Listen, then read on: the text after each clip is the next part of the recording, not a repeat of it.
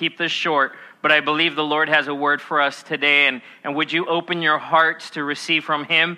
Kids, God wants to speak something to you today. So I want you to listen. You know how in class, right, when you're sitting in class, the teacher says, okay, listen, right, eyes on me. Any kids do that? 1, 2, 3, eyes on me. Anyone ever do that? All right. We're gonna listen well, adults and kids. We've been talking about the Holy Spirit. In fact, this is week 5 on a series of the power of the Holy Spirit, series entitled Power Filled.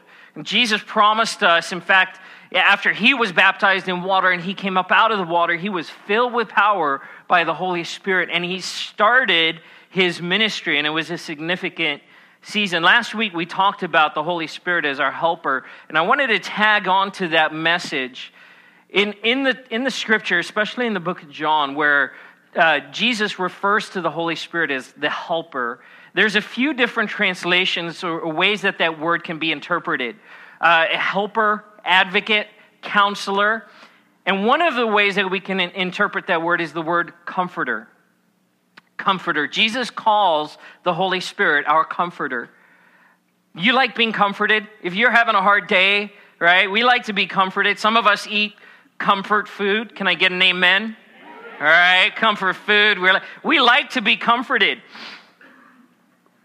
So this process of God wanting to be your comforter, he wants to reach you, he wants to bless you, he wants to comfort you in every season and every situation of your life.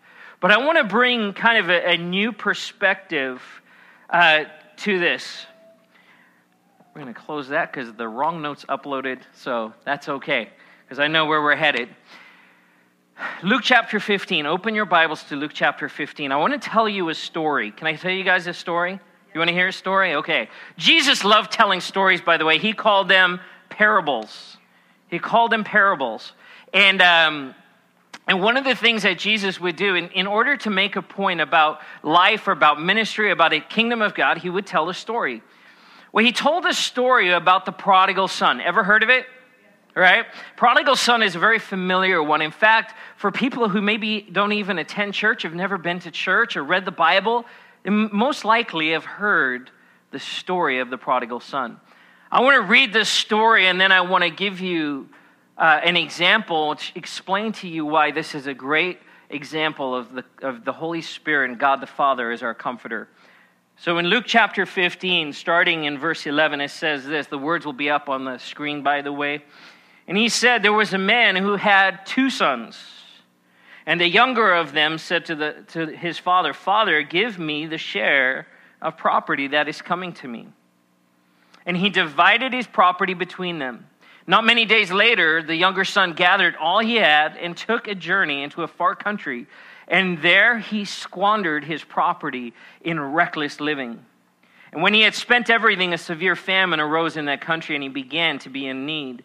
So he went and hired himself out to one of the citizens of that country, who sent him into the fields to feed the pigs. And he was longing to be fed with the pods that the pigs ate, and no one gave him anything. But when he came to himself, he said, how many of my father's hired servants have more than enough bread? But I perish here with hunger. I will arise and go to my father, and I will say, Father, I have sinned against heaven and before you. I am no longer worthy to be called your son. Treat me as one of your hired servants. And he arose and came to his father, but while he was still a long way off, his father saw him and felt compassion, and ran and embraced him and kissed him. And the son said to him, Father, I have sinned against heaven and before you. I am no longer worthy to be called your son. But the father said to his servants, bring quickly the best robe and put it on him. And put a ring on his hand and shoes on his feet. And bring the fattened calf and kill it. And let us eat and celebrate. For this my son was dead and is alive again. He was lost and is found. And they began to celebrate. It's a great story, right? A son who goes off, does his own thing, doesn't live well, thinks that his father can't possibly love him anymore. And when he comes home, his father embraces him. Well, just at that level, it's a great story. But I got to tell you, there's more to it. See, we have to understand the culture that Jesus was telling this story in. Can I tell you, the people sitting around Jesus hearing this story would not have been excited by this. In fact, this story would have offended them deeply. I mean, Jesus couldn't have told a more offensive story. Now, we hear it and we think, oh, that's nice. The Father is loving.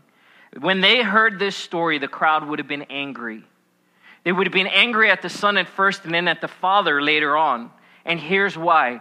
You see, we live in a culture that values different things. In fact, one of our greatest values is money. We value money, we value possessions, we value stuff. And so in our culture, a sign of success is how much stuff you have or where you live. In the Middle East and in the culture, not just of then, but even today, money didn't matter as much. What mattered more than money was honor. Their culture was a culture of honor.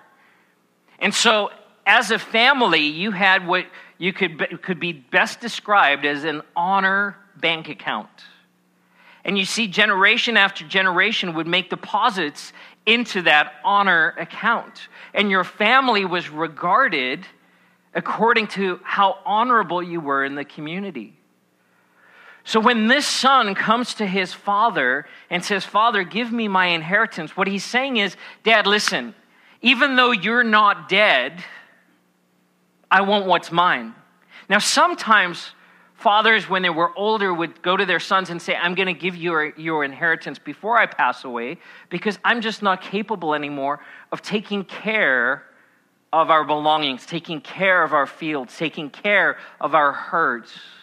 And so a father would do that. But for a son to come to the father and say, give me what's mine, was extremely offensive. The father complied and he said, fine, I will divvy up between my two sons. And he gave his son his inheritance. See, now the appropriate thing would have been for that son to take that money and invest it and continue the honor of the family. But what does the Bible say he did? He gathered it all together and he left and he squandered it and he spent it on wild living, some translations say. He partied it up. And he spent every penny until it was all gone. Now, we know from this story that the father was a rich man. He had hired servants. You didn't have hired servants and own property if you weren't very wealthy. That means that this son would have got 1/3 of his father's inheritance. Why 1/3? Because the older brother would have got the double portion. And so the younger son would have got 1/3 of all of this man's wealth. That's a lot of money. And he spent it all on wild living. Jesus goes on to tell this story, and to make it even more offensive, he says he's in this foreign land, he's hungry, and so he gets a job. And they tell him, go out and work with the pigs. Well, to a Jewish person, pigs are unclean. And the last place you wanted to be was around a pig. And then Jesus takes it a step further and he says, not only was he with the pigs, he wanted to eat the food that the pigs were eating. Now you can imagine this crowd, there must have just been this, oh, no. Jesus has their attention. And the son starts thinking, well, my servants have it better than this. I'll go back to my father. Which sounds like a good plan, except when you understand the culture, you understand that he was taking his life into his own hand. We read later about the older brother. He gets kind of a bad rap, right? The younger brother comes back. The older brother is ticked off for good reason. You took 1/3 of our father's inheritance. You left. You went and did all those crazy things. I stayed here and I'm faithful, and you threw a party for the younger son, father. See, the older brother wasn't just offended because the brother had taken the money. See, his name, his honor had been affected by the younger brother's decisions. And in that culture, it was the right of the older brother to go find the younger brother and take his life. And in doing so, the honor would have been restored. You would have to take the life of the person who brought dishonor. And that was the older brother's job. It would have been his job. And you still hear about this happening in the Middle East, right? It would have been his job. So not only is it just because there's a party, he's offended. And the crowd listening to this would have agreed with the brother. Yeah, he's right. So the son, the younger son, in thinking, I'll come back to my father, knows that it could cost him his life. He's that desperate.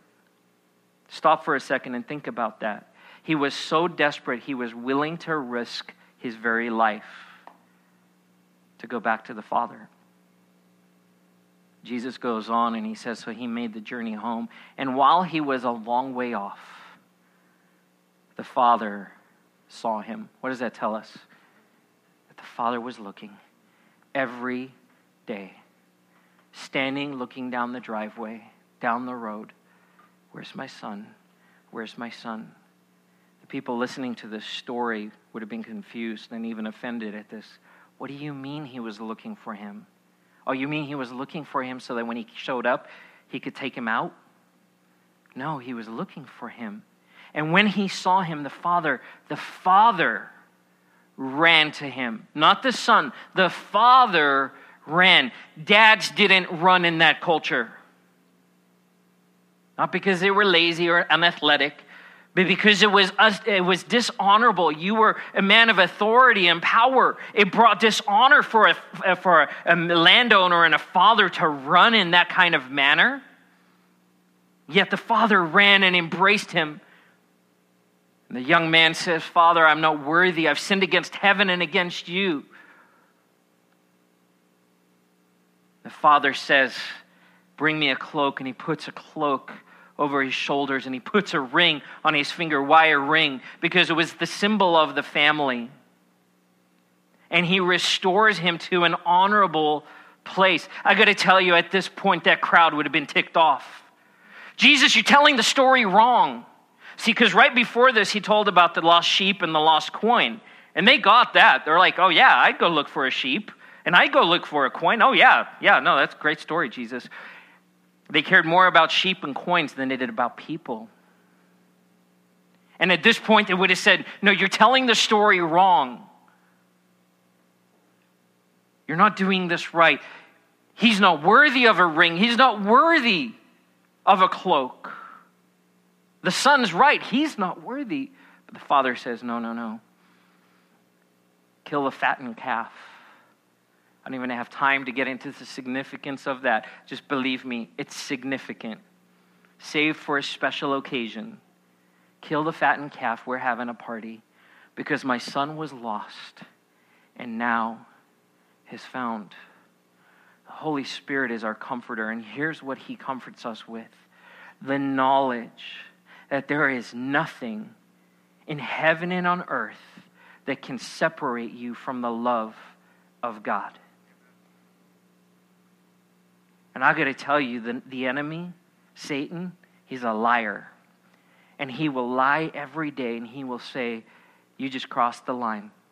There's no going back. You're too far gone. You've done too much. You've said too much. You've spent too much. You've made too many bad decisions. God can't love you anymore.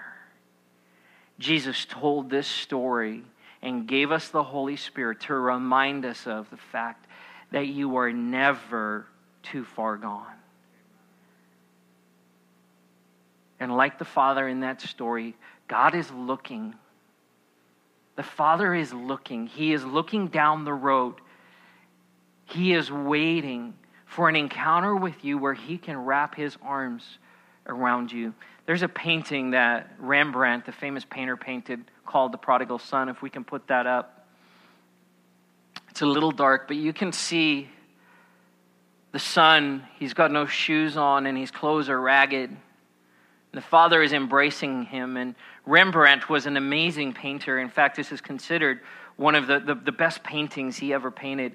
And you'll notice that the left hand of the father is very masculine and strong, and the right hand of the father is more feminine and kind of softer. He did that on purpose.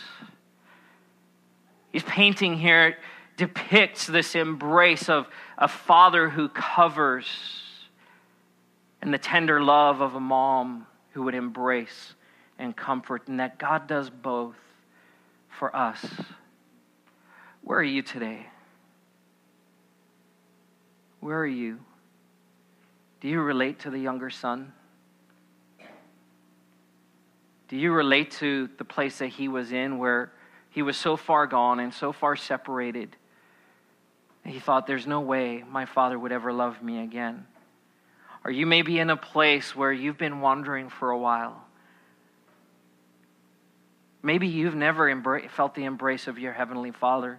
Maybe your life to this point has been devoid of any of this compassion and care. I want to tell you today that God, your Father, wants to embrace you and comfort you. When my kids were little and they would cry, what would I do? I'd pick them up and I would hold them and I'd whisper something like, it's okay. Daddy's here. The Holy Spirit is our comforter. Yes, there's moments, there's things that we'll walk through. There's days that we'll just have a hard day. And He wants to comfort you in that. But the biggest point of comfort that the Holy Spirit brings is this. He comforts us with the knowledge that you're never too far gone. That God, your Father, is standing and waiting, and He's looking to embrace you. We stand together.